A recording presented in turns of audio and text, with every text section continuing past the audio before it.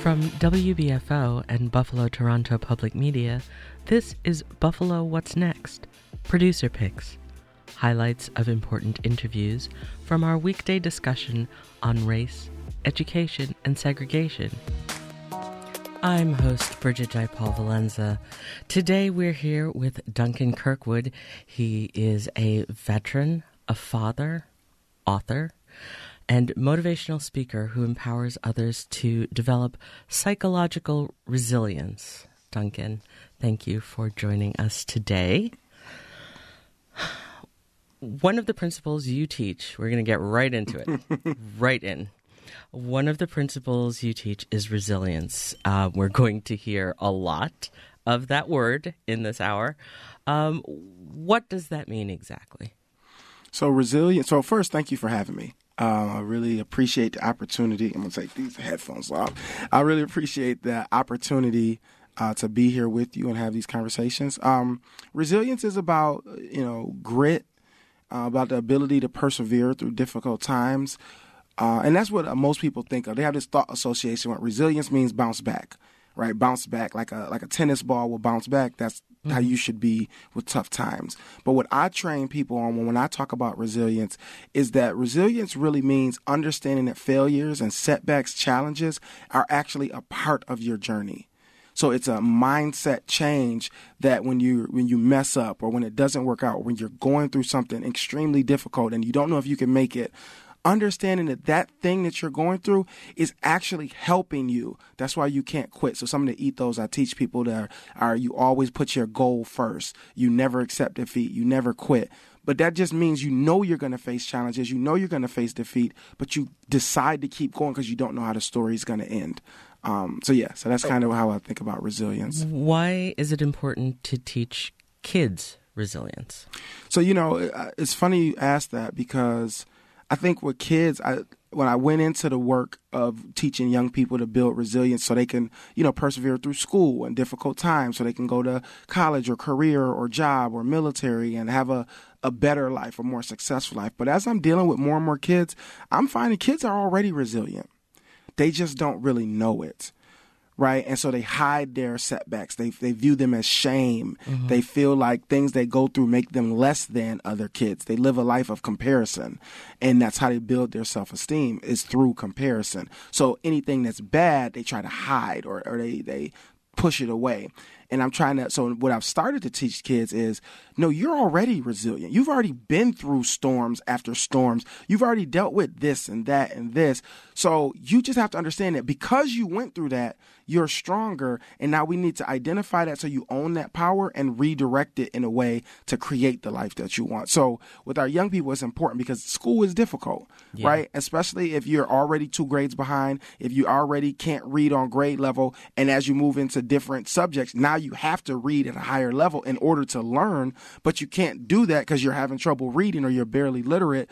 So yes, resilience is important because it helps them matriculate through school.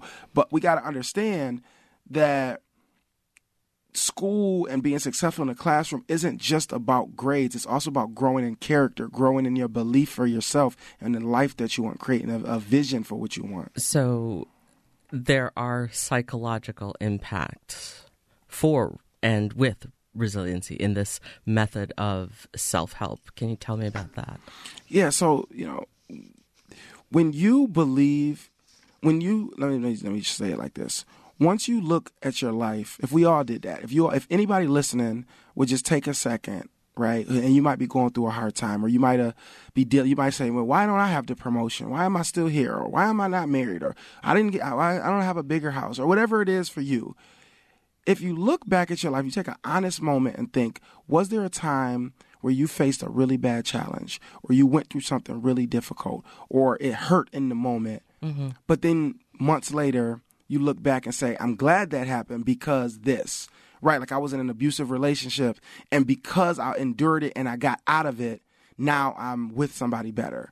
Or because I had to fix my credit to get a home, and it took years to fix it, but I worked and worked and worked. And when I finally fixed it, not only did I get a home, but I could open a business now because I had a better line of credit or whatever. Like if everybody does a reflection on a tough time you went through that actually led to something better, it will make you think the next time you go through a tough time, oh, wait, there's a thought association with tough time to something better. So, but you have to. But a few of our past guests have talked about certainly the need to be resilient.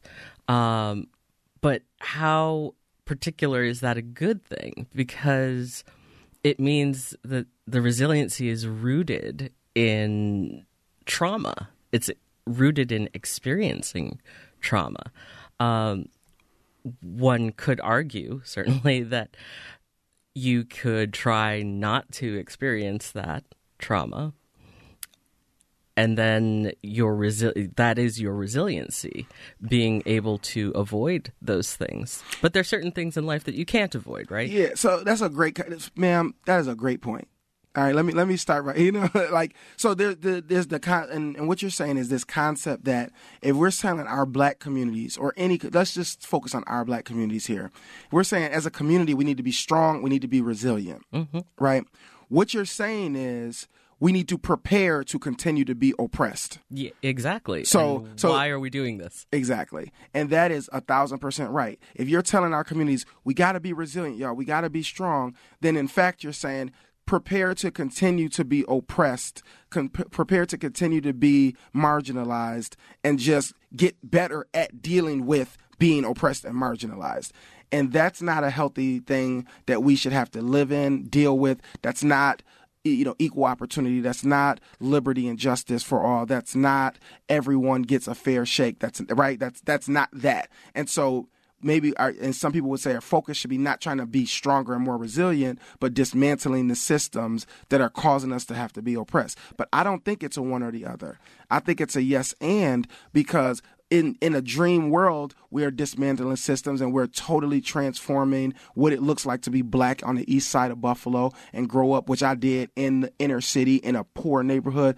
And we're working to transform that. But that process is not overnight. That is a decades-long process because it took hundreds of years to create the conditions in which we live in. So in the meantime, while we're trying to dismantle systems, people still are being traumatized over and over in every possible way. They're being traumatized in school. Then they have their own kids who are also traumatized in school. And now they're also having another bad, situation with education. They're being traumatized at work. They're not getting opportunities. They're not getting promotions. They're being traumatized with housing and lack of access to quality housing and affordable housing. They're being traumatized health-wise. 14215, everything that's bad that you can measure is the worst in New York State in 14215. Breast cancer, hypertension, infant mortality, asthma, et cetera, education rates, crime statistics, murder rates, everything is the worst in 14215. So we can say, hey, let's dismantle every system, but that's 100 years battle, and let's do it.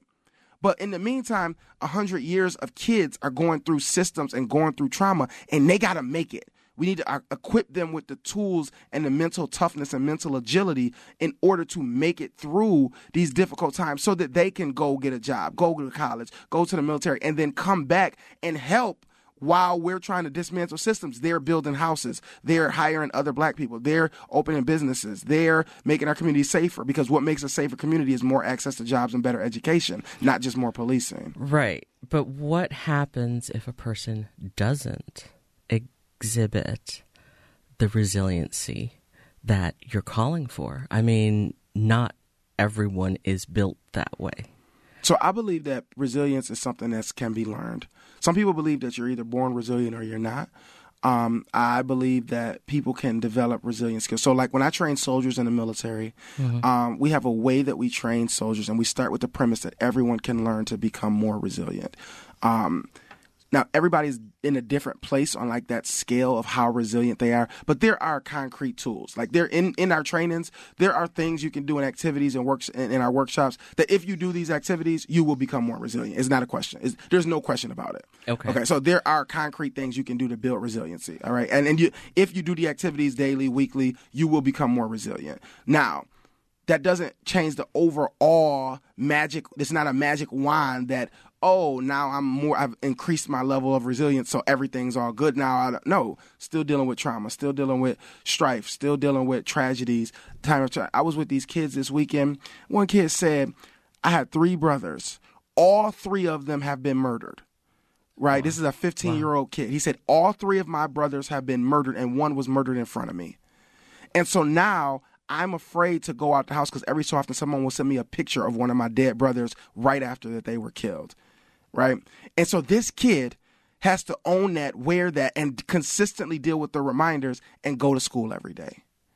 Right? So we can't just say to him, hey, we're trying to dismantle this system of oppression, so hang tight.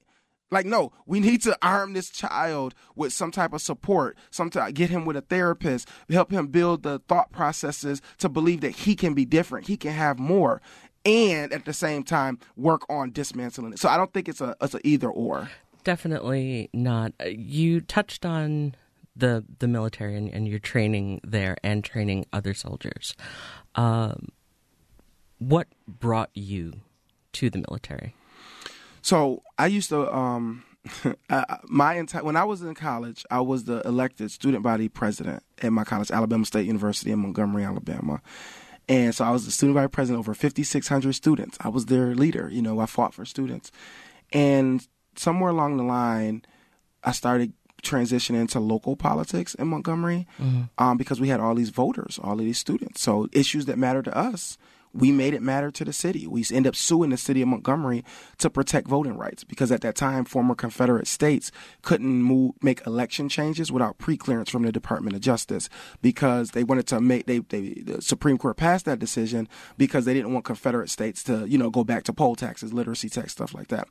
And so our city changed the election date without pre-clearance from the Department of Justice. So we sued the city. I gathered with students and other community leaders to sue the city of Montgomery to protect them from voting rights. Now, they weren't trying to do anything nefarious. So ultimately, in the midst of our lawsuit, we're doing depositions. The Department of Justice just gave them pre-clearance. So it just kind of dismantled our whole, thing. But what it did was it took me from a student who's looking at campus issues like, hey, let's get better housing or lower tuition to community issues, to voter access issues. And so in that moment, I decided I'm going to be an elected official one day. So I made choices in my life to build towards becoming an elected official. So in my history, in my study of history, all great elected officials, presidents, congressmen, are largely either lawyers, former lawyers or attorneys, or veterans. And I didn't want to go to law school, so I decided to enlist and serve. And so in that service, what happened in 2012, we had more soldiers die from suicide than died in combat in Iraq and Afghanistan. And so the military really ramped up their suicide prevention and their resilience programs. So they trained junior officers like me to become master resilience trainers. And I would go to different units to help soldiers build their mental toughness and mental agility. How do you rectify serving a country that has consistently either tried to enslave or eradicate or continue to make policy against Black people? How do you rectify serving that country? Yeah, so, I reject the premise of that question. And so, to me, and this is not towards you, because I've been asked that before. So this question, I want to be clear, this y'all radio show, right? I am responding to this question, not you as a person, but that's a stupid question, right? Because you could ask that same question to a fireman. You could ask that same question to a nurse. You could ask it to you as a broadcast. You on a station. I know the owner of the station is white. I ain't did no research, and I know the person who owned this station is white, and I bet it's a white man, right? And so knowing that every system in our country has been built off of prejudice, has been built off of racism, has been built off of oppression, that question could be asked to literally anyone in almost any job that's not a self-owned business, right?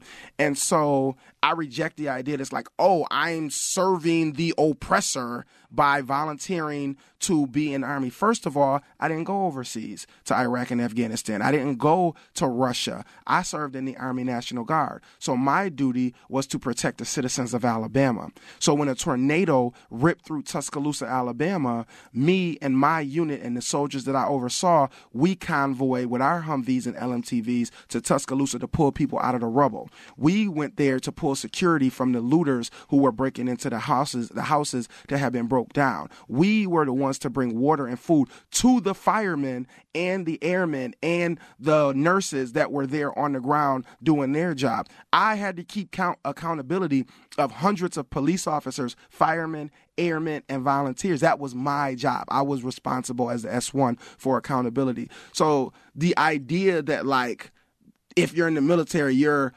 reinforcing 1776's ideas of what freedom is or not is, but you're a broadcaster on a station working for a white person who benefited from slavery. You're, or somebody else is a journalist on a news station that's perpetuating the narrative that black men are vicious, angry monsters, right? Like the idea that any way you look at any part of this country has been fed and created by oppression, but no, the military is different. No, we all have a role to play and we all try to make where we are better. So like when I went to my unit and when I transferred units, I moved from Centerville, Alabama to Tuscaloosa, Alabama. And I had my brigade was there. I walked into the brigade and there's a Confederate flag shrine.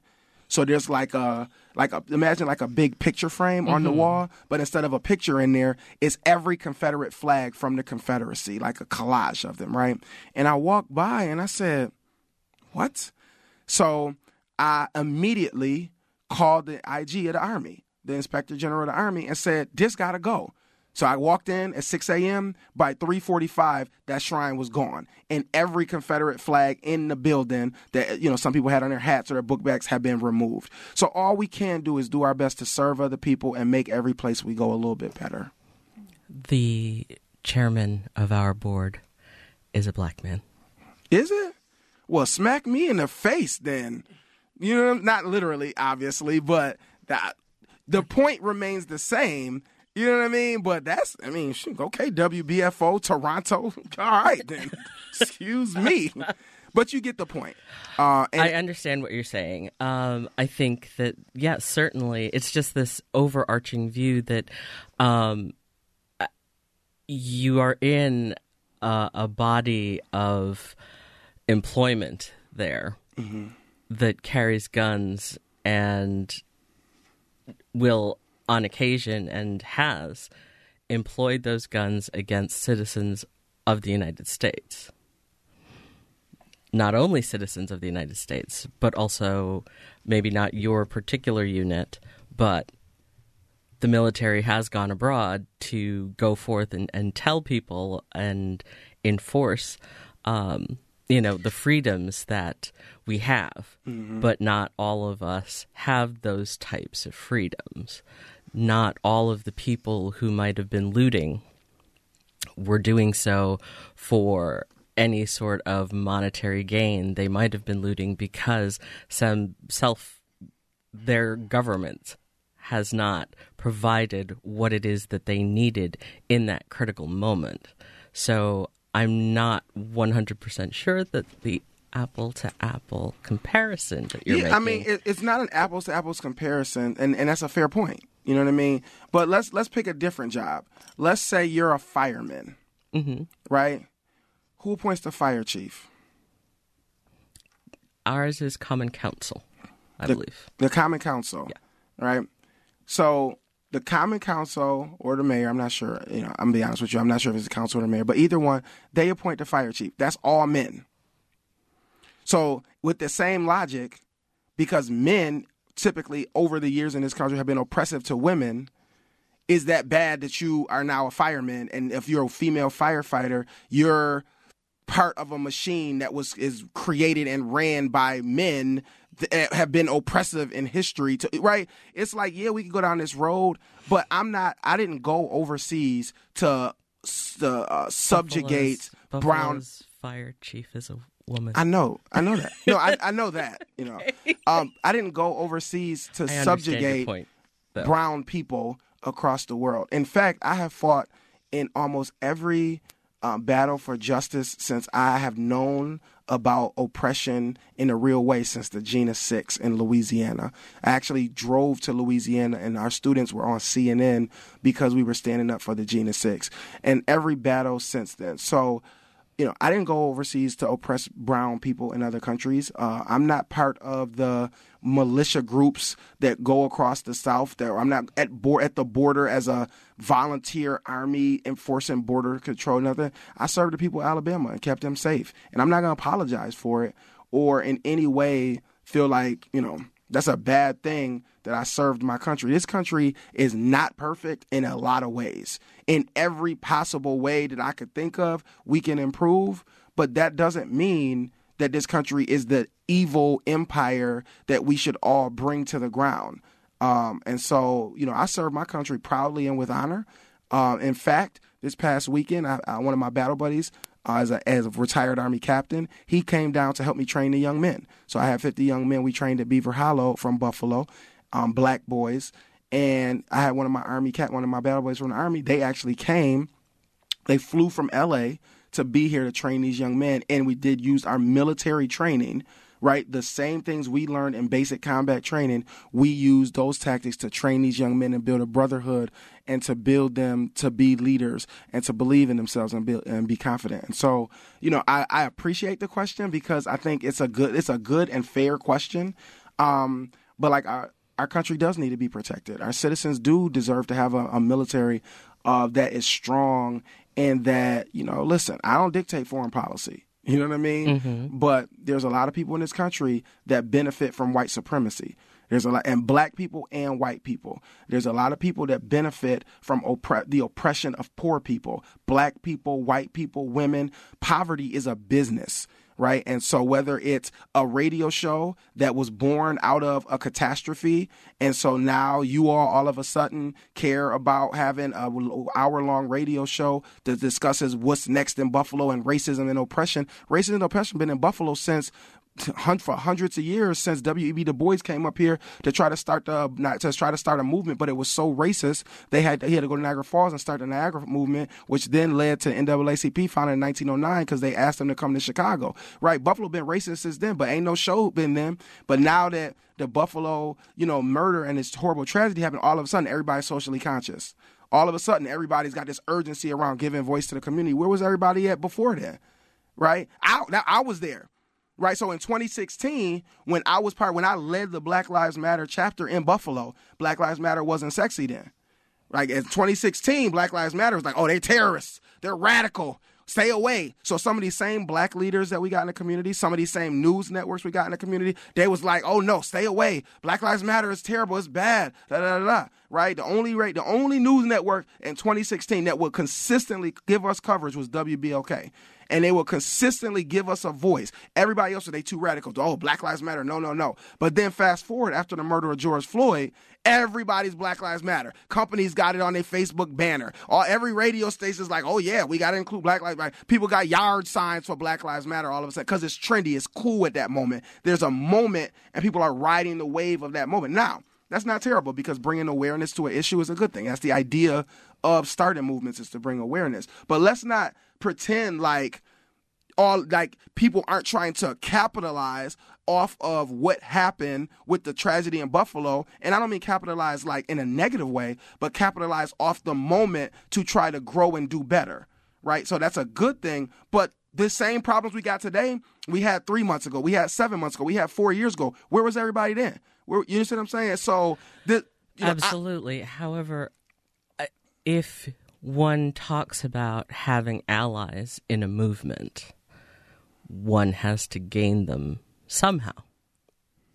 How do you gain an ally if your messaging and what has come before is not listened to? And then suddenly there is a galvanizing moment for a community, for a county, for a city, for a country. Galvanizing movements and galvanizing moments are what bring people together to the table to say, this is a problem. It's clearly a problem. and it needs to be fixed. So without a galvanizing moment, you lose allies. Yeah, that's a great point. And throughout history, we've seen, like with the murder of Emmett Till, with all these other things, something big happens, and then there's a reaction to that. But that doesn't... It doesn't negate that the people all were of saying... those things were happening before. Right, and somebody says to you, hey, this is a problem, y'all. This is a problem. We're telling you this is a problem. This is horrible, right? These murders are happening in the holding center. We're telling you this is a problem. And you're like, okay, cool. I'm sending the same press releases to the same news networks, right, at the same time. But all of a sudden, now we're responsive in a new way, right? And not you all, because WBFO actually has covered everything that we've ever sent them. Like anything of substance that we've sent WBFO, they have said, if they can't be there, send us a write-up after the fact. Send us pictures if they, because staff or whatever, they might not be. But they generally, that one short guy, you know what I'm saying? I have seen him 50 times since I moved back to Buffalo. Mike Desmond? Yes. And so, WBFO, it's not a slight to them, but what I'm saying is I've been sending out press releases to all these networks. And so, again, it's a good thing where we are now, but it's important to understand that there shouldn't have to be a tragedy for the community to get listened to. You're absolutely right. You're absolutely right. And I don't think any movement that's out there wants that galvanizing moment, because it is, generally speaking, rooted in some massive tragedy. But responsiveness of government, responsiveness of elected leaders, responsiveness, even as a cohesive unit, doesn't really happen. I mean, we will point certainly to May 14th, and then beyond that, it's not like May 14th was the first mass shooting in the country. That's right. And yet still here we are. We're having conversations about guns and about weapons and about the ability for certain people to have weapons and certain people not to have weapons and so on and so forth. Can I say something about that? Well, go ahead. Finish your question. Finish your statement. I'm sorry. Okay, that's all right. No, I just want to talk about the guns. I was going to say something about that, but I'll wait. Okay, so my point really with that is that, here it is, there's an issue over mental health and guns, people who can have guns, people who shouldn't have guns, all of this stuff. And we can barely come together as a country, as a community, as a nation to say, you know what, please stop shooting kids in school. I mean, certainly people were saying that since Columbine. Absolutely. And we're still having that conversation today, a week and a half after May 14th. People shooting in schools, killing students, killing children. People are out there killing children, and still we can't come together about that. So I appreciate certainly that, movements have been out there. Movements are out there. But how do you bring a community together without, I'm not entirely certain what all else other than shooting people in a grocery store and shooting elementary school kids one can do to galvanize people about guns. And speaking of guns, yes. So I want to say that, again, these moments are an opportunity to bring people together in the collective tragedy and the collective trauma that communities feel. But there's other ways to bring people together, too. So, like, when there's consistent work going on, right, because what happens with these moments is they happen in waves. So when May 14th, first happens, everybody is here. We got every national news network. We got Al Sharpton. We got this and that. We got all these companies giving money. The Bills players make their first trip to Jefferson, and all this stuff happens, and it's all nice and photo-opped, and everybody's talking about it on every news. But after 10 days, a couple news cycles, on to the next thing.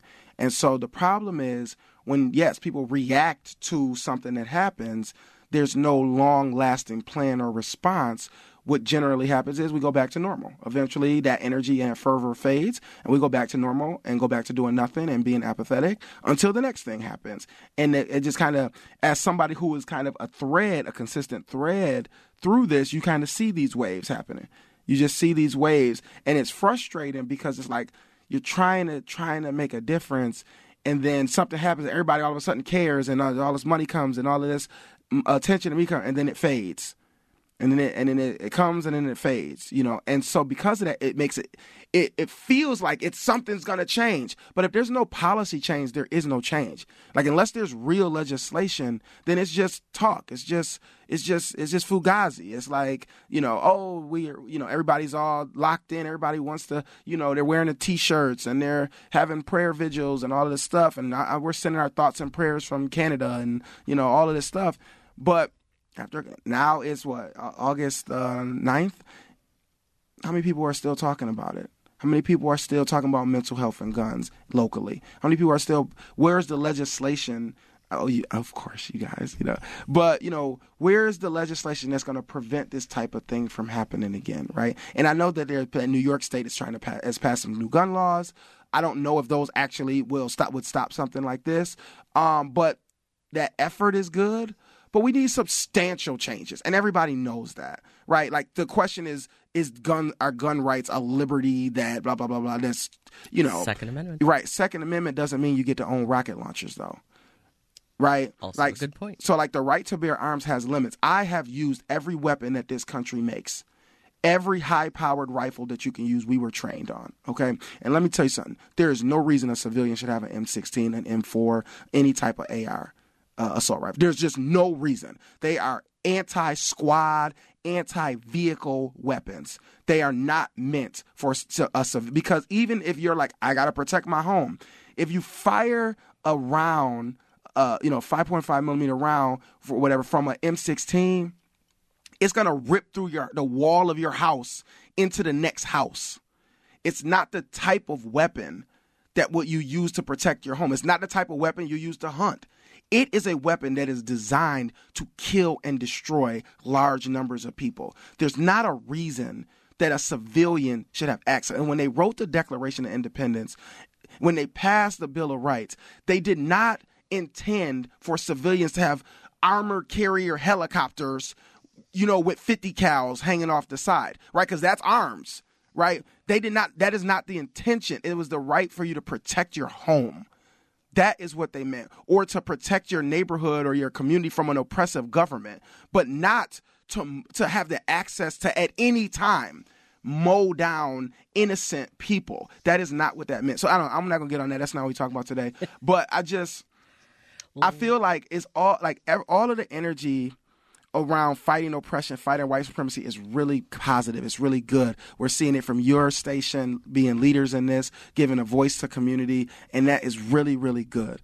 But as you all can see, because you've been doing it so much, you see the people who you started with starting to fade out of the work of lifting up the voices of the community, of finding ways to bring light to this really dark thing of white supremacy and oppression that we see really manifesting in all types of parts of our lives, right? You see that, like, it's really only a couple people still taking leadership on this. You're really, you know, and I guess that gives you more value because you're holding on. Like, you guys are like, we're going to keep this going. We felt a mission, a calling to do something, and that's Absolutely. Great. But what part does resiliency play in that activism that has been going on before May 14th, after May 14th, next year, 2 years ago?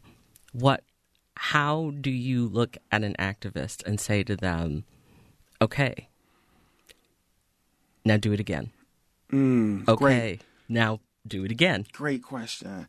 So, first of all, a lot of our local activists have been, the ones that have been working really hard, have been really consistent on their issues.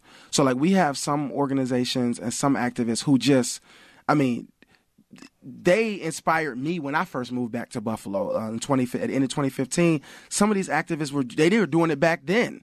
And I know that's not like decades ago, but when I moved back here, I saw them doing same things they were fighting for then. They're still working on now, and they've shown growth and improvement. Mm-hmm. So what I would say to them is look at where you started, or look at where you were 5 years ago, and the improvements that you have made in our community, whether it be housing, whether it be climate, whether it be whatever, neighborhoods, voices, communities, block clubs, whatever.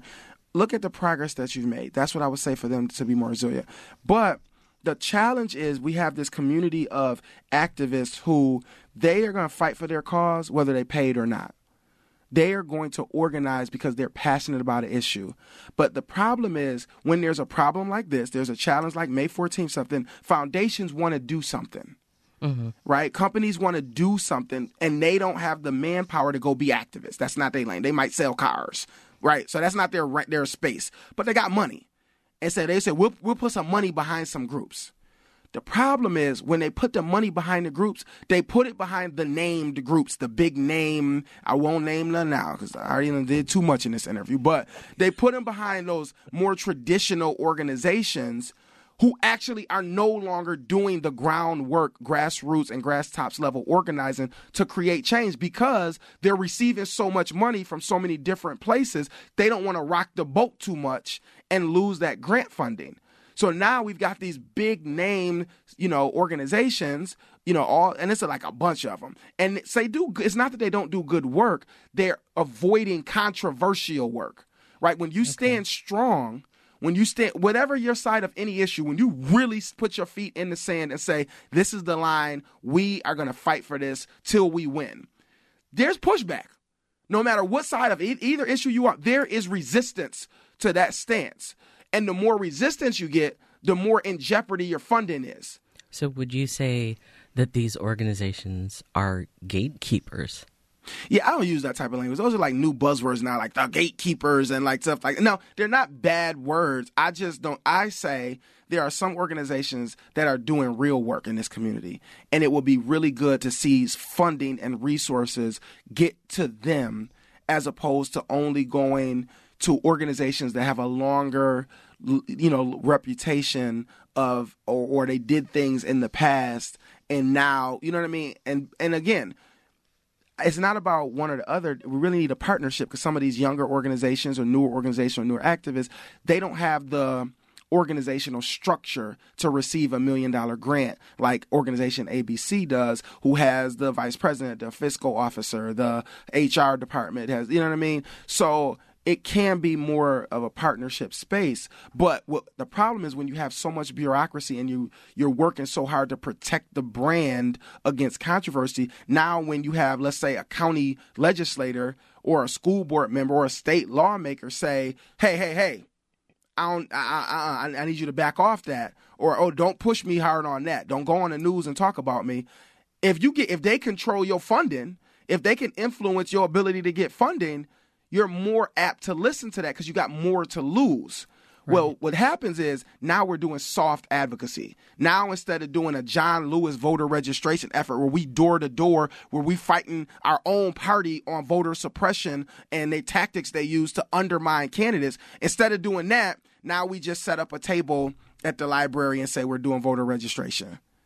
Right? Because that's safer. There's no controversy there. Right, where we see the problem, but there's controversy to meet that, to confront that. So it's a big kind of web of challenges. And again, that voter registration booth at the library is not a bad thing because you might register 50 people to vote that week. Absolutely. So that's not a bad thing. But the larger problem is people couldn't switch parties. Prior to a few years ago, they couldn't switch their party. It would take you had to wait a full election cycle because when people would register to vote at 16, 17, whenever they got their license, they didn't pick a party, so they left it blank. So we got thousands of people in Buffalo who registered are blank, so they can't vote in the Democratic primary, right? And the Democratic primary in the city is really the election in 99% of the time. So if you can't vote in the primary, you're like, I'm going to vote in November. I vote. You think you voting, but you're not actually voting. You're voting one versus nobody, judge versus nobody. Candidate versus nobody. That's not a real voice. Your voice was the primary, but you can't vote because you registered blank and you can't switch your party until the next year. So it's a convoluted system, but taking that on means taking on heavy hitters. And that means that they not buying a table at your reception this year. That means they not sponsoring your whatever gala, right? And so there's this challenge, there's this dance. And again, like I said, registering those 50 people at that library is good. That's progress. That's a step forward, But we need leaps and bounds. We need big steps forward to really, give voice and power to regular people in the community. I know that was like a whole tangent, but that's okay. Let's talk resiliency and racism specifically. How do you and how did you process all of the events that came before, what happened on May 14th, the events that continue on?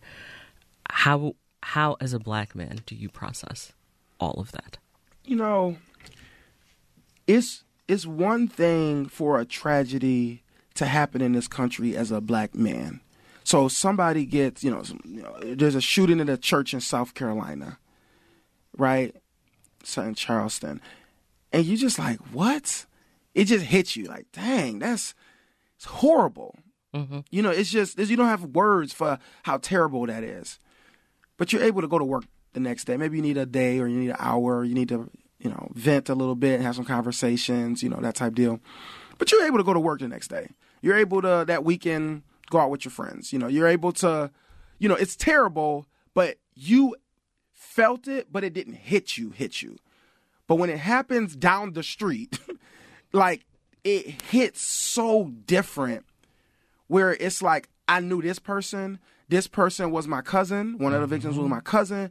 This person was my wife's first boss. And it's just like, it hit, number one, the victims themselves, the families, these amazing people who were just living their life, who were, victimized, is horrible. But then you also say, well, my mom goes to that Tops. Absolutely. My dad goes there every single week. My dad goes to that Tops. So it's now, it adds a sense of fear. So I say resilient, if we're talking resilience, the thing from May 14th that affected me personally the most was it gave fear and uncertainty to daily tasks. Right. If you can be targeted and hunted at Tops on Jefferson, there is no defense for that. There's nothing you can do that can prepare you to be ready for that. Right? People say, oh, more people need handguns. The boy who was shooting him had body armor. He had 3/4-inch chest plate body armor. The handgun bullet ain't going through that. You see what I'm saying? So there's nothing you can do to prepare for that type of violence on a normal day going to get some strawberries from Tops. That is the definition of terror. That's it. 100%. It is a terroristic act designed and built to instill fear. Absolutely. Into a community. And that, ma'am, to me, the thing that affected me the most was now, do I let my wife go get groceries still? Because she likes to go on the Top. We live over closer to the Tops on Kensington up in Harlem. So that's where she goes, So I'm like, do I let her keep going there? Should I be the one to go now? Do I let my daughter walk to Family Dollar by herself now? She's a teenager, but, is that okay now? Like, so now I got doubt. It's like it was right before Juneteenth. Do I take my family to Juneteenth? So now all of a sudden there's this extra layer of fear and anxiety. And what I had to process for me, which helped, is I refuse to live my life in fear. I just refuse to. I'm a spiritual person. So, I am a believer that all you can do is do your absolute best and live a life of love and light. And if something terrible is to happen, it's just going to happen, right? We do everything we can activism-wise to stop it. All of that, we do everything we can to be vigilant and be safe. But at the end of the day, there are going to be some terrible things happening, and I can't let that change me having joy and light in my life. I can't live every day in fear and in terror of what horribly heinous crime could be committed against me or my family randomly at just a normal spot. And I struggled with that for a few days, but it took a few days for me to get to like, you know what, Duncan, I'm not going to live like this. I'm not going to live sheltered because some crazy white supremacist terrorist came from another city and did something horrible to some very innocent people. I'm not going to live. He don't get to win over my life for the next 5 years and next whatever. You know what I mean? And so. Okay, but what are you going to tell Granny who refuses to leave their house, who won't go even past the Tops on Jefferson? Mm-hmm. What are you telling them? What are you telling the elderly? What are you telling any of these people who are still hurting, who are still terrorized? You talk about resiliency. What do you say to somebody to get them to be more resilient? There are people out there who have basically said they will never step foot in that Tops again, period. Doesn't matter what it looks like now, how renovated it doesn't matter. Mm-hmm. They will never go in there again.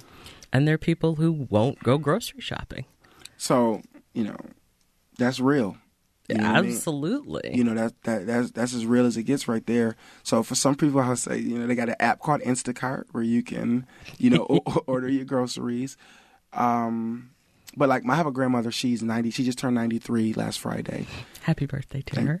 Mavis Kirkwood. And she was born, we were talking the other day, she was born in 1929. And I told her, I said, Grandma, you've lived 3 lifetimes. You know what I mean? You have seen the Second World War, Jim Crow South.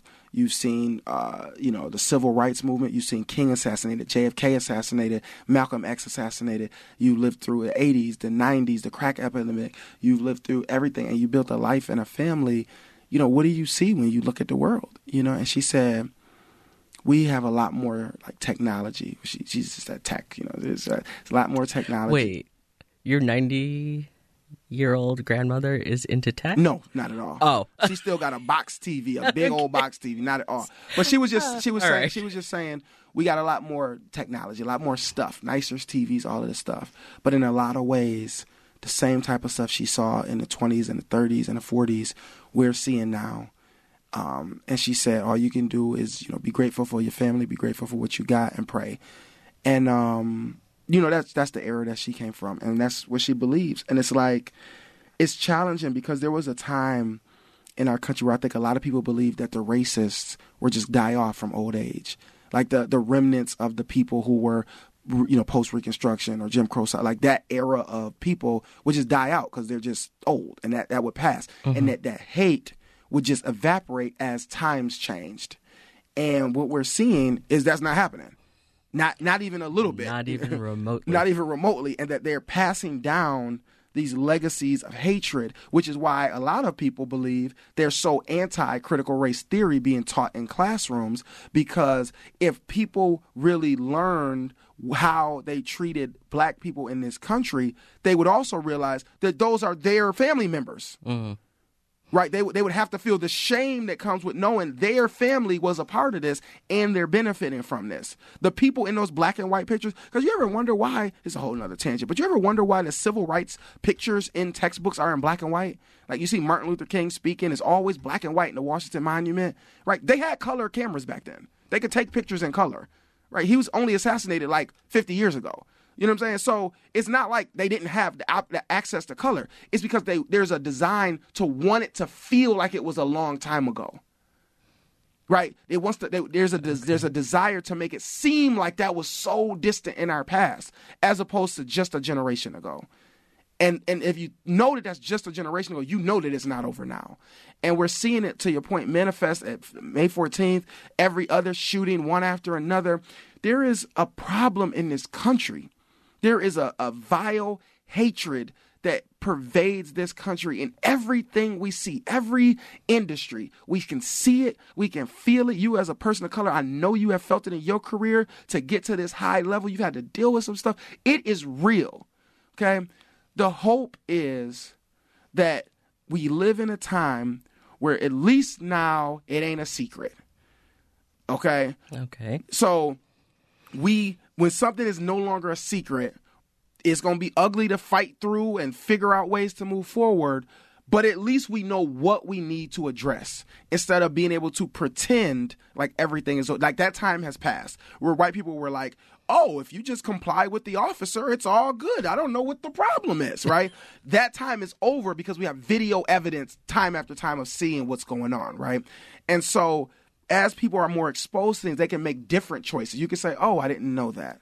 I didn't know you experienced that. I didn't know that was real. I never knew that. Like, I have to believe, I just have to believe that as we as Black people continue to grow our communities, try to band together, try to work together, as we get allies, I hate the term allies so much, but as we get people who want to stand with us and people who finally have seen the light of what's wrong and want to stand with us, that we can at least create a society. Like Martin Luther King says, you can't legislate people's hearts. But you can pass laws and policies that make it where people can't openly discriminate against other people and openly harm or go out and kill or whatever with no repercussions. And so I can only hope that we're moving in that direction. And I do see that with a lot of, non-Black people and the energy they have of wanting to do better and wanting to be together and have tough conversations from a place of love. But it's hard. You know what I mean? Like all of this stuff we deal with is heavy. You know what I mean? Like sometimes you don't even want to turn the news on because it's just like, it's another, you're a journalist, okay. But, it's to the point where sometimes you just want to check out because it's like tragedy, crime in your community, crime, tragedy. And it's just like, never ending. And it's at a certain point, you just need a mental break. It can be exhausting, That's part of resiliency, certainly. 100%. And my thing to people on, like, if you ask me, Duncan, what's a resilience tip?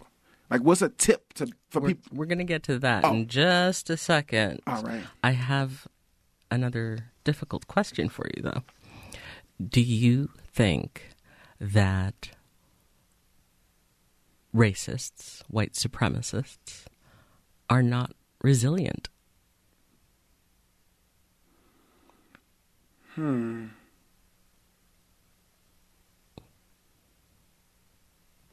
Great question. I think, unfortunately, people who have